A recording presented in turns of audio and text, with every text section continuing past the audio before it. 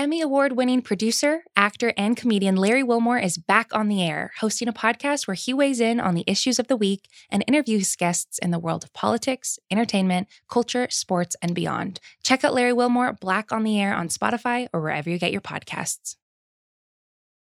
This episode is brought to you by Jiffy Lube. Cars can be a big investment, so it's important to take care of them. I once got a car that I started out with 25,000 miles on. I got it to over 200,000 miles because I took care of it. You know how you take care of a car? You take care of the maintenance, the oil, the brakes, all that stuff. And if you don't, you can have a car just completely fall apart. When your car needs maintenance, head to Jiffy Lube. They provide automotive excellence at speed. Get your oil change, brakes checked, tons of other multi-care services. It's all done by expertly trained technicians who actually care about taking care of you and your car. Jiffy Lube, car more. To find coupons and start an instant online estimate, visit jiffylube.com. You could spend the weekend doing the same old whatever, or you could conquer the weekend in the all-new Hyundai Santa Fe. Visit HyundaiUSA.com for more details. Hyundai, there's joy in every journey. Hello, media consumers. Welcome to the Press Box. Brian Curtis of The Ringer here, along with producer Erica Cervantes. We are recording this on Wednesday morning, a little less than a week after Russia launched its full-scale invasion of Ukraine. As you know, I've spent the last 7 days watching TV news basically all day, and I am very excited to talk to our guest because she is part of it. Margaret Brennan is the chief foreign affairs correspondent of CBS News. She's also the moderator of their Sunday morning show, Face the Nation. In this interview, I want to know a bunch of things. What's Brennan's take on the latest developments from Kyiv and the White House? What did the chief foreign affairs correspondent do in those first harrowing 24 hours of the invasion? And what should a Sunday morning Q&A show look like in 2022? Here's Margaret Brennan. Margaret, we're talking the morning after Joe Biden's State of the Union address. What struck you about the way he talked about Ukraine last night? Well, one of the most striking things is that it was topic A. It was the very first thing the president addressed. It is rare for a president of the United States to go before Congress to talk about the State of the Union and instead talk about another country, and a country in which the United States is not actually committing troops. But it really emphasizes that for the president, his thinking and that of Western officials within the NATO alliance, they are thinking of this as really an extension of this autocracy versus democracy battle in the global order. And that the president putting it first on the plate really drew a strong underline to that idea that this country, largest in Europe, size of Texas, but 5,000 miles away, is actually directly impacting U.S. national security. Why? Because it's a proxy battle between the United States and Russia. That's why the U.S. is not committing troops. They don't want to risk being drawn into a head-to-head collision between two nuclear powers. But the United States is pouring in money and weapons to shore up the democratic government of Ukraine. And it is impacting Americans' pocketbooks. It will impact global power balance. This is going to be hugely consequential. You mentioned money and weapons, also the sanctions, of which Joe Biden announced a new one last night. Does the White House think they have options on the table that can actually change the trajectory, of the Russian invasion at this point? The White House and the top national security team around the president do believe they have options that can change the calculus of what is possible for the Russian military and what the thinking of leadership may be. But that doesn't help someone in a bunker now. And that's where you see this divide, because you hear from Ukraine's president, Zelensky, you hear from their leadership saying, I need something now. I need a new fly zone to stop the planes from dropping bombs on civilians. President Zelensky has begged for that publicly. And that is not what he's going to get from any Western country, because no Western country is willing to put their their military in this fight. The limit that the Biden administration thus far has gone to is providing anti-aircraft defense systems, Stinger missiles that President Biden greenlit on Saturday night. Those are in transit. They haven't yet been delivered into Ukraine, but those could help, for example, shoot down helicopters. When it comes to other options the United States thinks they have on the sanctions front, I would expect more rolling sanctions to come out here from the administration that will eventually have an impact on the Russian military and what is accessible to them. But the fuel shortages you're seeing among Russian troops that you hear about from the Pentagon, and the food shortages and the low morale, that's not due to the sanctions. That's due to poor logistical planning, it seems, that the Russian military didn't anticipate it would take this long, perhaps because the Russian forces either weren't fully briefed or the assessment was just not accurate in terms of the resistance the Ukrainians would put up. I know you've been doing some reporting on this. What do U.S. officials think the prognosis is for Ukraine right now?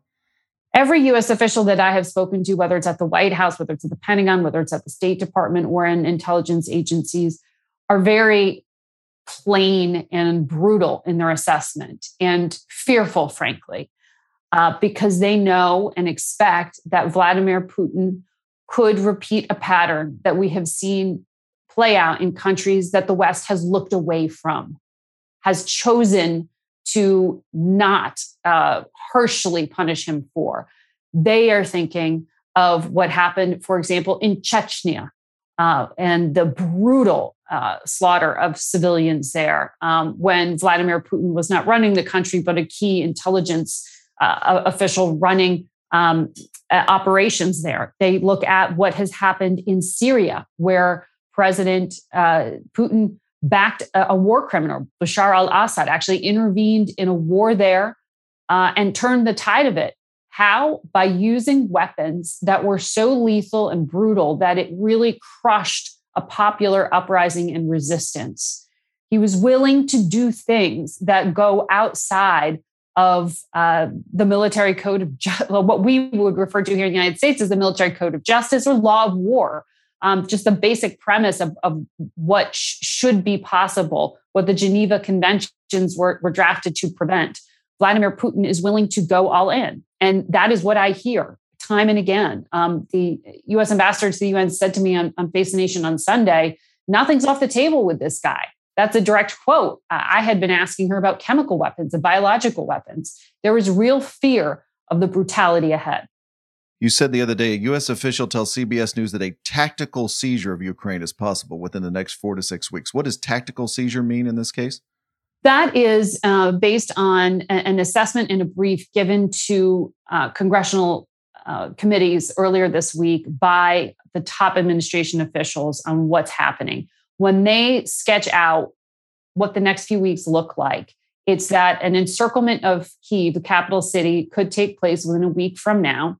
And that in the following 30 days, you could see the largest cities where leadership in the capital or in some of the other secondary cities, where those are taken control of by the Russian military. It doesn't mean that every inch of Ukraine is occupied and under the boot of the Russian military, but it means the operational centers. It means potentially the decapitation of the government as well. And so that is what is militarily possible.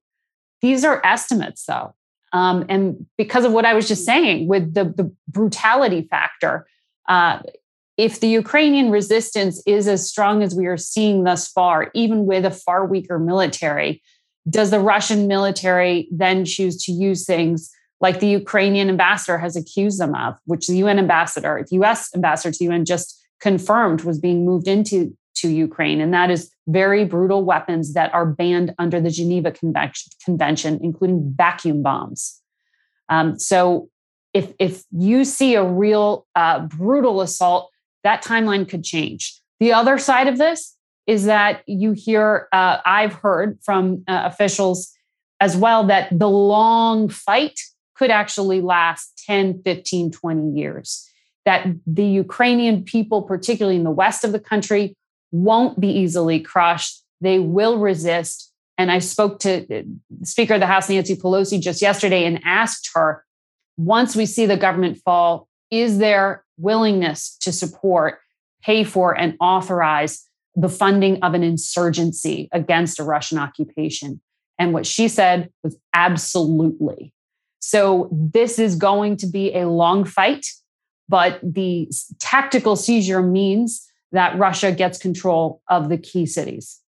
When you're trying to help viewers keep all these events in perspective, including these acts of heroism that we're seeing day to day from the Ukrainian people and the Ukrainian military, how often do you feel you need to mention that estimate of a tactical seizure? You're seeing this, but this is what we fear is going to happen in the next weeks or next month or so.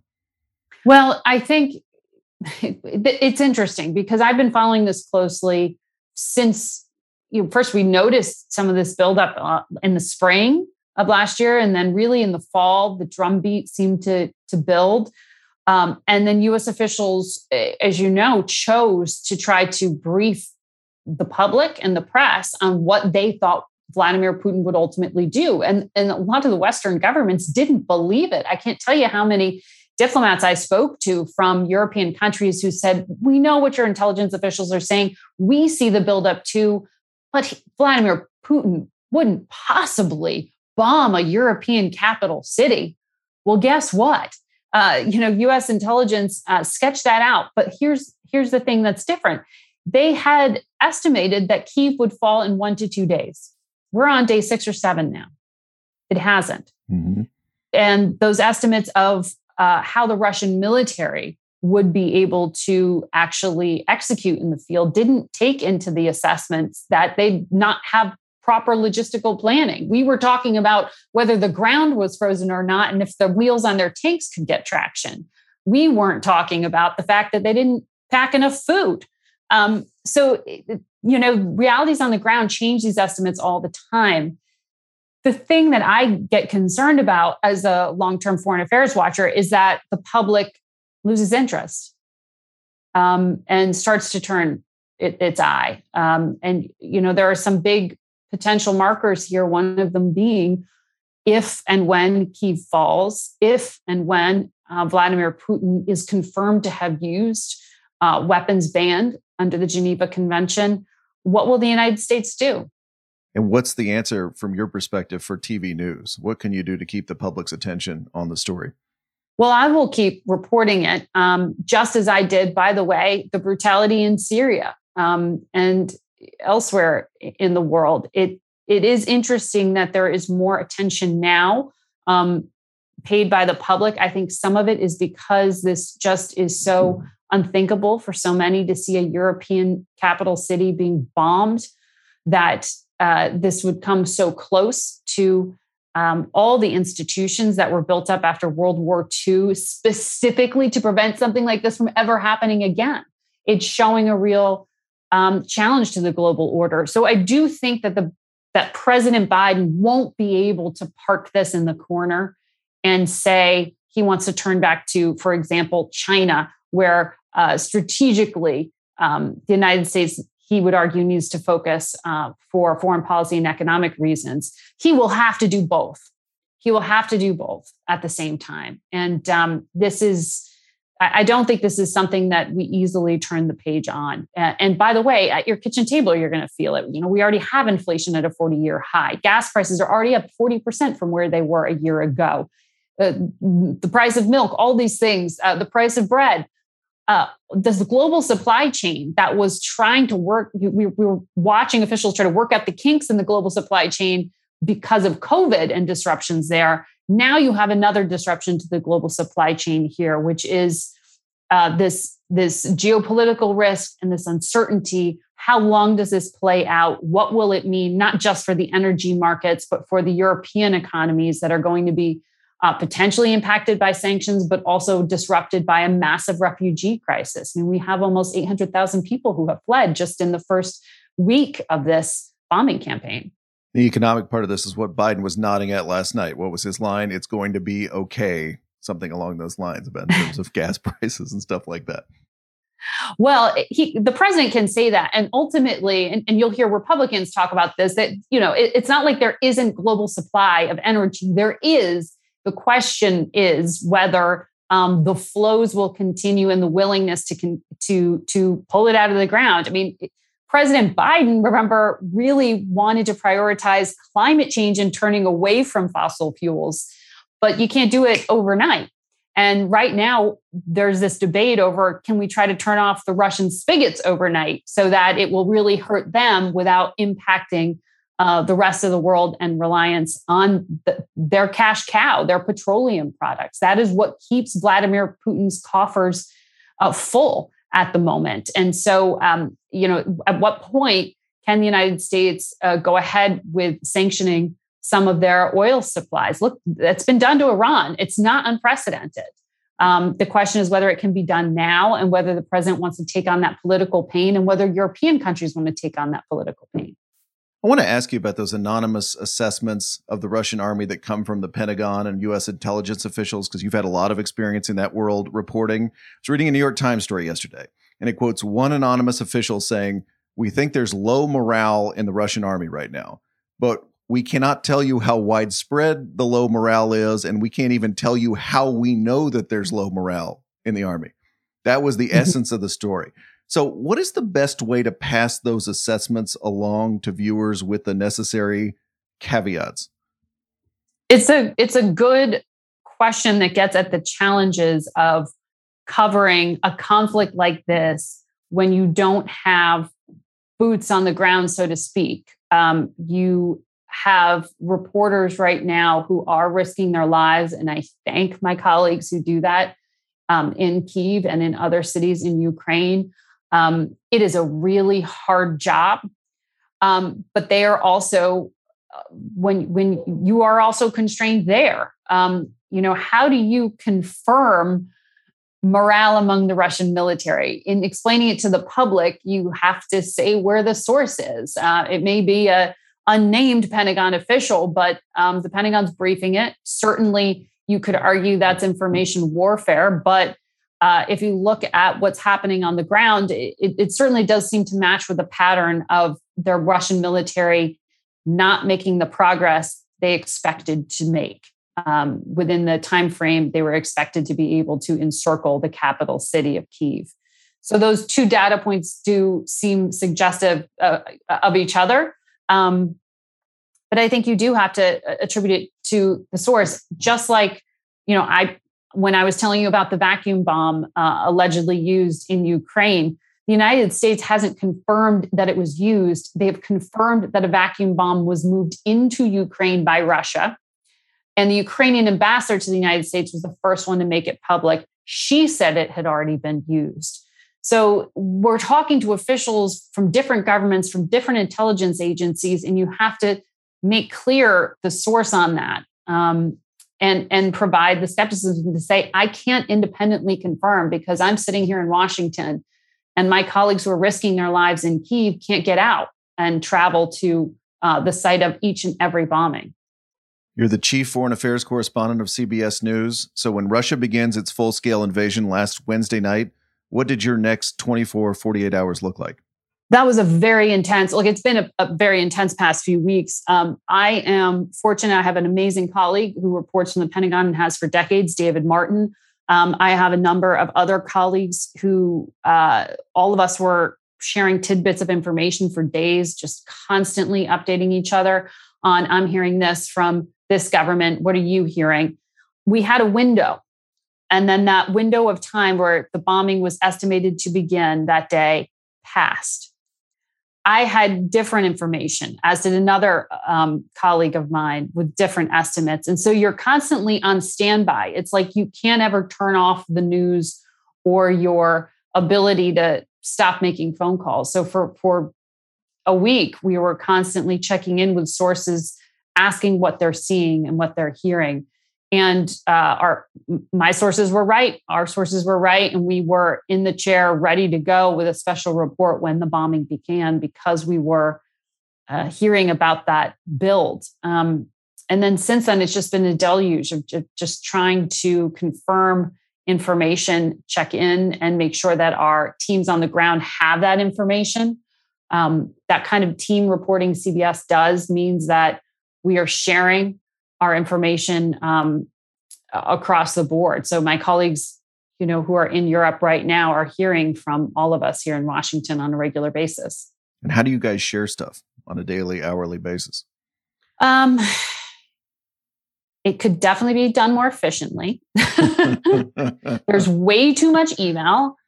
I feel like I'm drinking from a water hose and a lot of it probably gets lost. But I have a colleague on the ground in Poland right now who's sending me, I have one source telling me this is what I'm seeing. Can you get a second?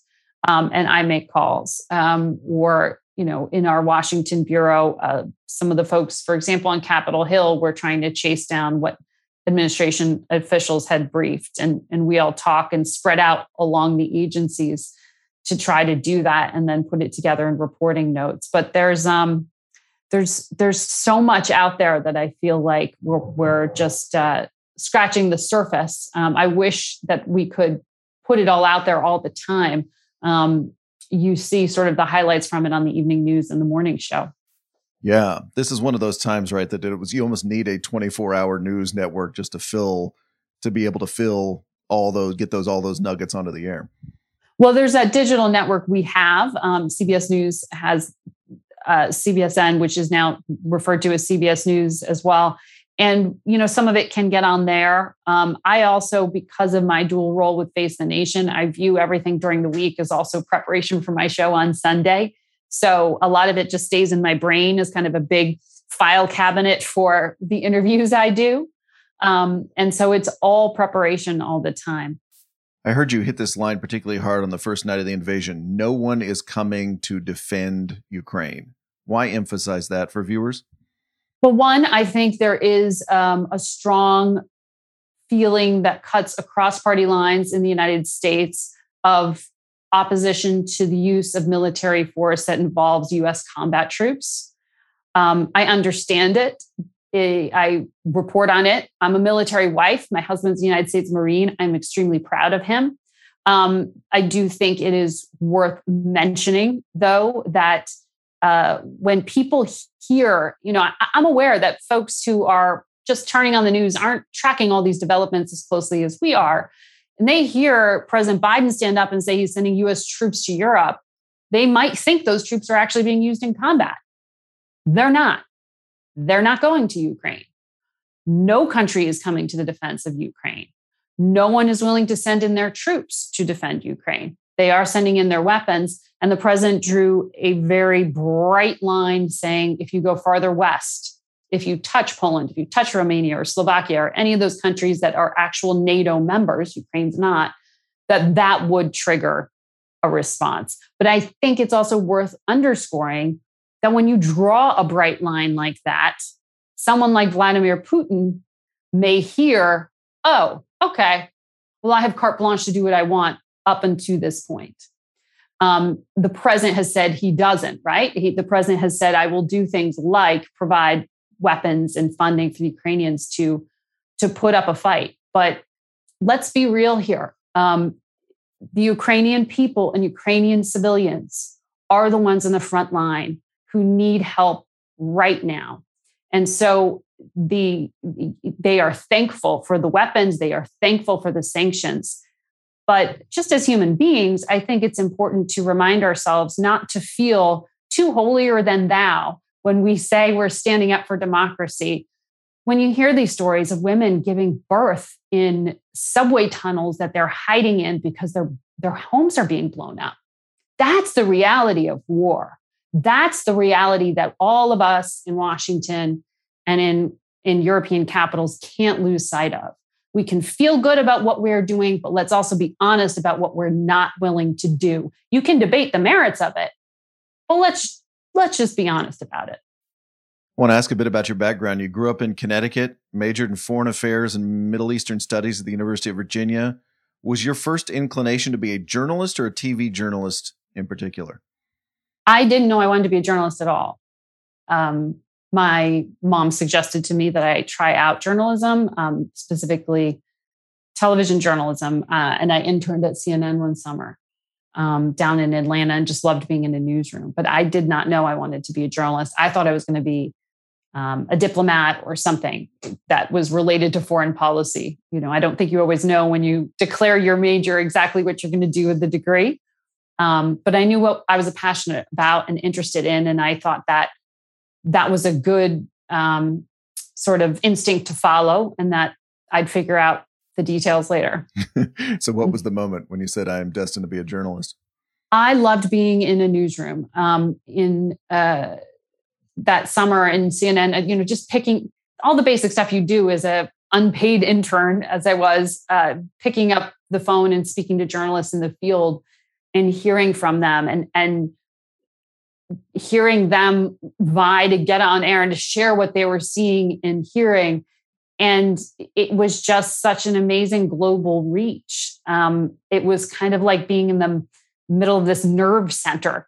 And I thought it was incredible. And to talk to all these journalists who had this vast experience. Christiane Amanpour had been a hero of mine. I had always admired her reporting for years. And getting to see people like that up close, was like, I think I want to do this.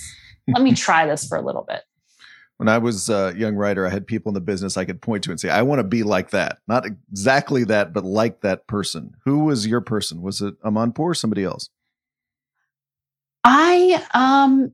She was the journalist. I think she was the journalist I admired the most, but I was sort of almost like terrified of her when you admire someone so much and you're like, oh, there they are. That was my reaction. But yeah, I don't know. I didn't have the I want to be you instinct. I had the, wow, they're really good. That's really amazing. I want to do something like that. That was how I thought of it. You started behind the scenes at CNBC, and I know making the jump from behind the scenes to on air is a big deal in television. How did you make that jump? I did. I took an entry-level job at CNBC. With my background in Middle East studies and foreign affairs, it wasn't like an obvious choice, but I knew in graduating from UVA, I had a few job offers, but it was like, you could barely support yourself. As you know, a lot of these entry-level journalism jobs, they pay next to nothing. Mm-hmm. I knew that I wanted to try this, but I wasn't sure if I wanted it as a career. And I knew I wanted to move back to the New York City area. So I took on with CNBC. I worked for an anchor there named Louis Rukeyser, and it was all off camera, just learning financial news, tracking news stories, working on a news desk. And gradually, maybe 2 years in, I started trying to go into the field, doing things on top of my job, and figuring out how to write a script. And I ended up doing a segment at 5 a.m. on Fridays on their show, on the morning show there, on charitable giving. And, I'd go out and I'd shoot stories and I'd write the script, and another anchor would track it and voice it. And then eventually I was doing it, and I started getting access to CEOs and get the chance to throw a question at them, and started getting noticed. And one day the executive producer said, why don't you try tracking this? Why don't you try fronting it, or at least do a stand-up? And so I did, and they were pretty awful. But that was my very first on-air gig. This episode is brought to you by Jiffy Lube. Cars can be a big investment, so it's important to take care of them. I once got a car that I started out with 25,000 miles on. I got it to over 200,000 miles because I took care of it. You know how you take care of a car? You take care of the maintenance, the oil, the brakes, all that stuff. And if you don't, you can have a car just completely fall apart. When your car needs maintenance, head to Jiffy Lube. They provide automotive excellence at speed. Get your oil change, brakes checked, tons of other multi-care services. It's all done by expertly trained technicians who actually care about taking care of you and your car. Jiffy Lube, car more. To find coupons and start an instant online estimate, visit jiffylube.com. On May 10th, Kingdom of the Planet of the Apes is coming to IMAX and theaters everywhere. What a wonderful day! This summer, one movie event will reign. It is our time. They stole my village. I know where they're taking your clan. Bend for your king. Never. Kingdom of the Planet of the Apes. Only in theaters May 10. Tickets on sale now. Rated PG-13. Some material may be inappropriate for children under 13. Looking to invest? Start your journey by exploring exchange-traded funds with Global X ETFs. Exchange-traded funds, or ETFs for short, create baskets of stocks, bonds, and other assets that you can buy in a single trade. Global X specializes in ETFs that track emerging trends, like the rise of artificial intelligence, as well as strategies aimed to generate income potential. Visit globalxetfs.com to discover how you can get started. Let's talk about Face the Nation a little bit. In a parallel universe this week, you'd be talking about Biden's Supreme Court nominee, Ketanji Brown Jackson, maybe Biden's congressional agenda, stalled congressional agenda. What do you want the show to do during a story like Ukraine? You know, we speak every Wednesday. Wednesdays are Mondays in Face the Nation land because, you know, we work the weekend. And we try to forecast where we'll be by Sunday. Where's the story going next? And for the past few years, we've had these rolling crises. Ukraine and Russia are one of these rolling crises where we don't know exactly where we will be by Sunday, but we know this is a developing story. So it will definitely be front and center on the program.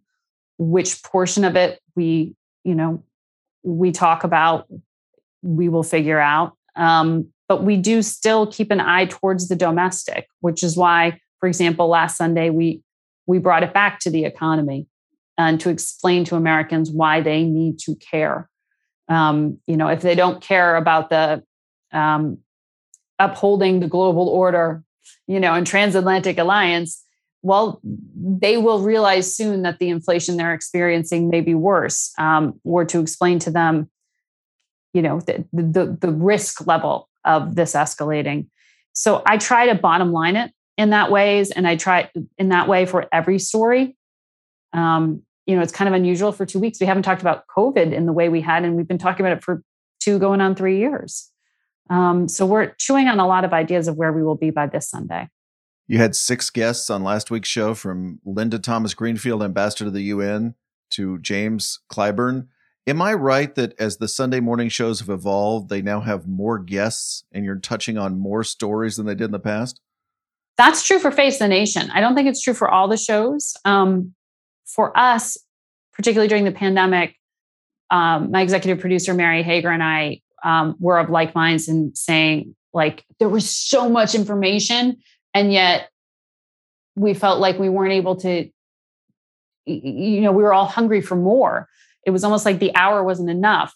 And add on to that, the complications of having people, you couldn't have people in person sitting around a table. We never went remote during the worst of the pandemic pre-vaccine. I was in there every single Sunday, and we couldn't have guests sit across from me. So we nixed those panels where we'd have a group of journalists chatting. So the other shows, a lot of them kept those up and did them remote. We instead just did back-to-back interviews and tried to get as much from frontline workers, mayors, governors, and the like, to give us an idea of what was happening in parts of the country, because we couldn't get out there ourselves in the same way. So that's a long way of answering the question to say it's a very intense Sunday preparation now, because I'm preparing for 5 or 6 interviews, often on different topics. That's a lot. And the interviews, just tell me about the behind the scenes here. The interviews are recorded at various times Sunday morning, and then not necessarily in the order they appear on the show? Well, we try to be completely live to the extent that we can. Sometimes, this is a little behind the scenes sort of stuff that may not be interesting to you. But for example, the White House, they may have a few cabinet officials they're putting out. And some of the other Sunday shows air before mine. They air in the 9 o'clock hour, for example, and mine's at 10:30 Eastern time. And sometimes the cabinet officials will say, I just want to sit and do them all at once. And so you end up taping, I wait for my friends at NBC or ABC or CNN to finish, and I then get my shot at that official. So you end up taping that sometimes, not always. Oftentimes that guest is live. It's sort of you do what you can when that person is available. But we do prefer live. Sometimes with foreign officials, if they're overseas, you have to tape because of time differences, that kind of thing. So it's really a mix. You mentioned the remote interviewer during a time of COVID with a policymaker. I remember Ted Koppel during the high period of Nightline loved to have people not sitting physically across from him. Even if they were in the bureau, he would put them in another studio so he could look at them in a monitor because he felt that created a different dynamic between interviewer and guest. What do you think about the remote interview? That's so interesting. I'd love to ask him what he thought he gained from that. I think for me, if anything, I missed the human interaction because I think, I'm used to it. I'm used to talking to a camera. I know I'm talking to you and I'm not looking at you, right? Like I'm fine with it because I do this professionally. Sometimes off-putting for someone to sit and just stare into a black screen or a camera. It changes their behavior. It changes their connection with you. I think sometimes it makes it easier for someone to revert to kind of a robot talking point versus if they're making eye contact with you, you're picking up on each other's body language. You're picking up on all those things that come from human interaction. The dynamic is different. And I think in person, it's usually a better interview. I personally believe. And particularly if it's something really difficult or emotional. The other thing I would say, we've all got used to Zoom interviews and you do what you can with what you have. But that vibe of being able to interrupt or interject is also weird when there's a delay or it comes across somehow as rude when it's just, if you and I were sitting across from each other, you'd read that I wanted to get in there or follow up on something. How much time do you spend thinking about the questions you're going to ask on Sunday? Oh my gosh. I spend a lot of time thinking about the questions, how they're phrased, what order, what flow to the arc of the interview, whether there are questions that I'm not thinking of, are there topics that are must ask? Are there, how do I prioritize them? So I come up with a bunch of different questions. I have producers who think and research things as well, who are throwing in their 2 cents on what they think should be asked. And then you kind of triage them and then sit down knowing that, particularly with a live interview, if you've got 7 minutes on the clock, you've got to either get through this or choose which one you lose to follow up on a different question. Mm-hmm. It's challenging to do that because you're going through this sort of decision tree in your mind. If this, then this, particularly if it's a contentious interview. Right. Yeah. If I follow up here, then I lose question number 7 on the sheet. Exactly. Right. Which felt like a really good kicker to get to end the interview with. Yeah. And that's the thing is I always walk away going, gosh, I wish I could have done X, Y, or Z, or I should have said this here or there. I also spend a lot of time reading in on the issue so that, you know the scope and the parameters, essentially, the essence of what you're trying to drive at, because you have to understand that to know what's most important to focus in on or to hear the news. And I feel like that's a very Washington skill too, of hearing the phrasing or the slight turn of phrase from the policymaker that is suggestive of the thing they cannot say yet. There's a whole, all the reporters who are beat reporters who follow State Department diplomats or Pentagon officials, they'll know what I'm talking about there. It's just, I really value beat reporting and people who really kind of master their skill set. So I often reach out to my colleagues and say, hey, you cover, for example, January 6th investigations every day. What am I not aware of that I need to be aware of? Yeah, there's this big blob of a Washington talking point, and within the blob, there's a little bit of a turn of phrase or a little bit something a little exactly. different. Right. Oh, they leaned into this idea here. I think that means I can push here. Yeah. Do you have a larger theory of asking questions to people who come on your show who are very good at getting their side out, very good at filibustering, very good at running out the clock on interviews? That's really frustrating. So I have a theory of it. Look, I think I have a basic respect for my audience and the intelligence of my audience. And it really ticks me off when someone doesn't show respect for the audience, for the interviewer, for the office, for the information. I really respect people who say, as part of their public service, they need to sit and explain and they want to be understood. I think that is where journalism serves democracy, when you have those conversations to keep the electorate informed. I hate the idea of just, getting stuck in the spin. All journalists do. You want to break through that because you want to get to as close to the truth as you possibly can. We had the Russian ambassador to the United States the Sunday before the bombing began. And I mean, I knew what I was in for there. And we did tape that interview, part because he wanted a really extended period of time. We published all of it. We put all of it up online. We aired a broadcast version that was a little bit shorter because we only have an hour for the entire show.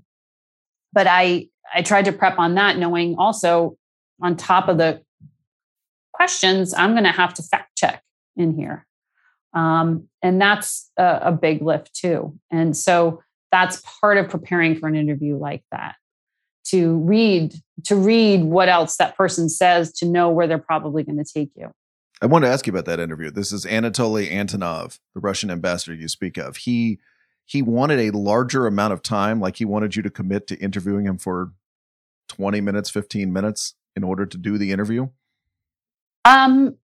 Well, I don't know exactly what he wanted, but they released a statement, the embassy did, after the fact, saying how frustrated they were with me. So that's out there in the public eye, and posted it on Facebook. So after the fact, I guess he was frustrated that he didn't have longer time. But I mean, I don't know if that probably would have been said no matter what, to be honest with you. But we did post the full interview online so that everyone could see exactly what he said and how he said it. That wasn't, in this environment where there is concern about the integrity of information. We wanted to make sure that we were being fully transparent about everything that happened in that conversation. So we put all of it out online. And then, posted that on Twitter and Facebook and every place we could. It's on YouTube if you want to get it. So that's how we dealt with that. And that was before the complaint. You mentioned the misinformation. I think one thing he told you was that Russian military was only operating on Russian soil, and you had to correct him in the middle of the interview and say that was clearly not the case. What is the value of putting somebody like that on the air if you know you're going to get a lot of misinformation, even if you're able to correct it in real time? It's a good question. First of all, I would love to interview Vladimir Putin. I would love to have Sergei Lavrov, the top diplomat, on our program. I would take the defense minister tomorrow because I do think they need to be asked questions. But I think as you to the office of the ambassador to the United States is Vladimir Putin's envoy in Washington. That's him. And this ambassador is not just any ambassador. He was like one of the top defense officials during the first invasion of, well, I shouldn't say the first, during the invasion of Crimea back in 2014. He was awarded a medal for his service that actually was named after, and it was called like the Return of Crimea. So this was a man intimately involved with Vladimir Putin's thinking about how to retake it was called Retaking Crimea, the honor he was given, as if it were his to begin with, right? So this is someone who is in kind of a unique role. He is someone who was directly involved with an arms control agreement negotiated during the Obama administration. So he would be part of any negotiated solution to the conflict, because remember, the United States was putting on the table arms control. So this is a player, potentially. And that's the value. The other thing is, people sometimes say, why don't you have so-and-so in your program? I love that people think that everyone you ask just says yes. We had been asking the Russians for a very long time. Okay, you say you're doing this. Come on, sit down. Let's have a conversation about it. I want to ask you questions. And the embassy said, we're ready to talk to you. And we said, this is a pretty unique moment in time. Exactly what is the Russian message going to be? Let's sit down and hear him say it.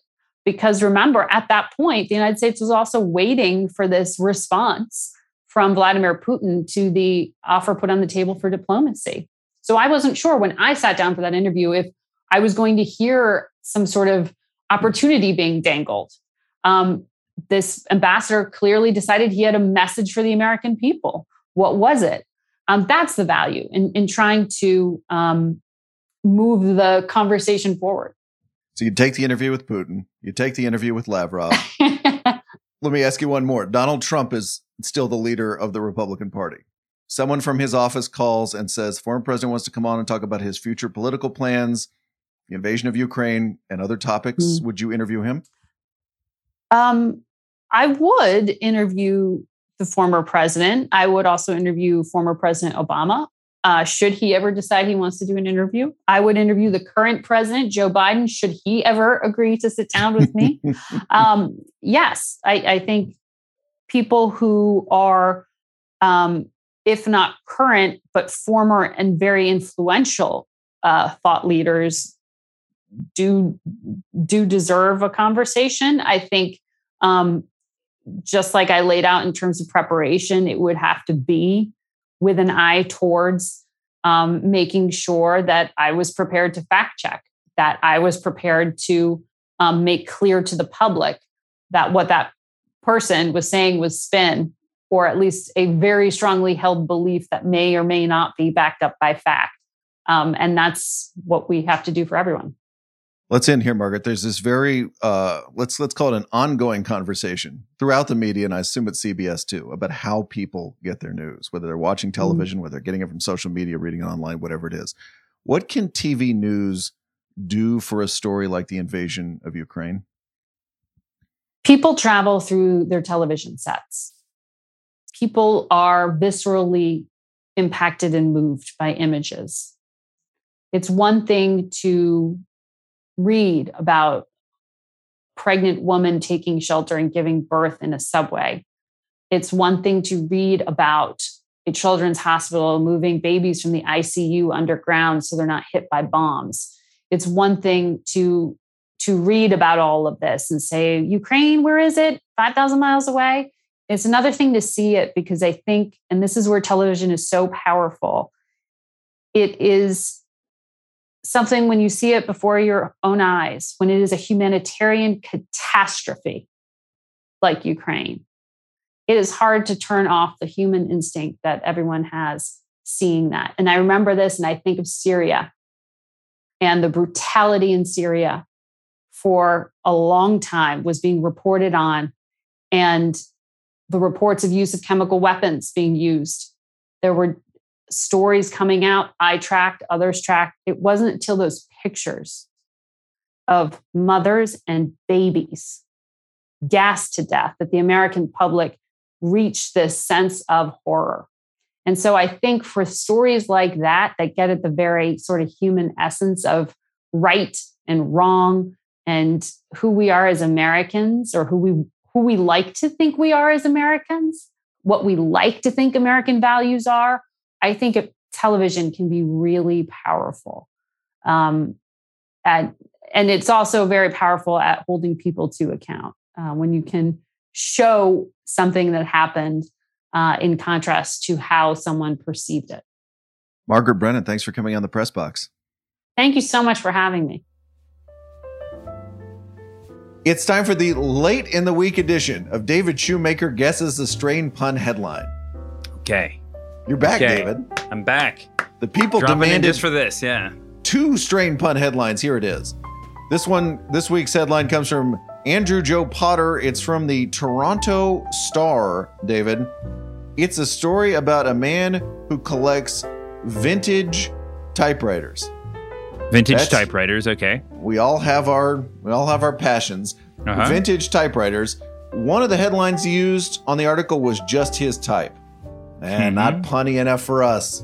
Not punny enough for us. It's even better. What was the Toronto Star's strained pun headline? Is it like keys to is it a keys pun? Typewriter key like Not- keys to not victory? keys. Cartridge typeset, type ribbon, something with a God, what is it type? Is type what I'm working with here? It's not. Just imagine the keys of a typewriter. Alphabet? A certain kind of keyboard is called because it's a Q and a W. Like QWERTY? Mm-hmm. Here we go. Oh. We're rolling. QWERTY.